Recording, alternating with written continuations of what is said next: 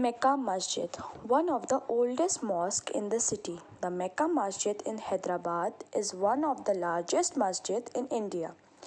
This revered shrine was commissioned by Muhammad Quli Qutub Shah, the fifth ruler of the Qutub Shahi dynasty in the year 1614, while the construction saw completion in the year 1694.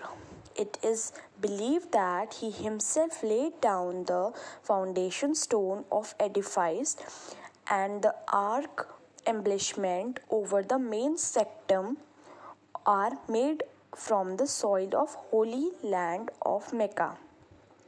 It is due to the reason that it is called the Makkah Masjid.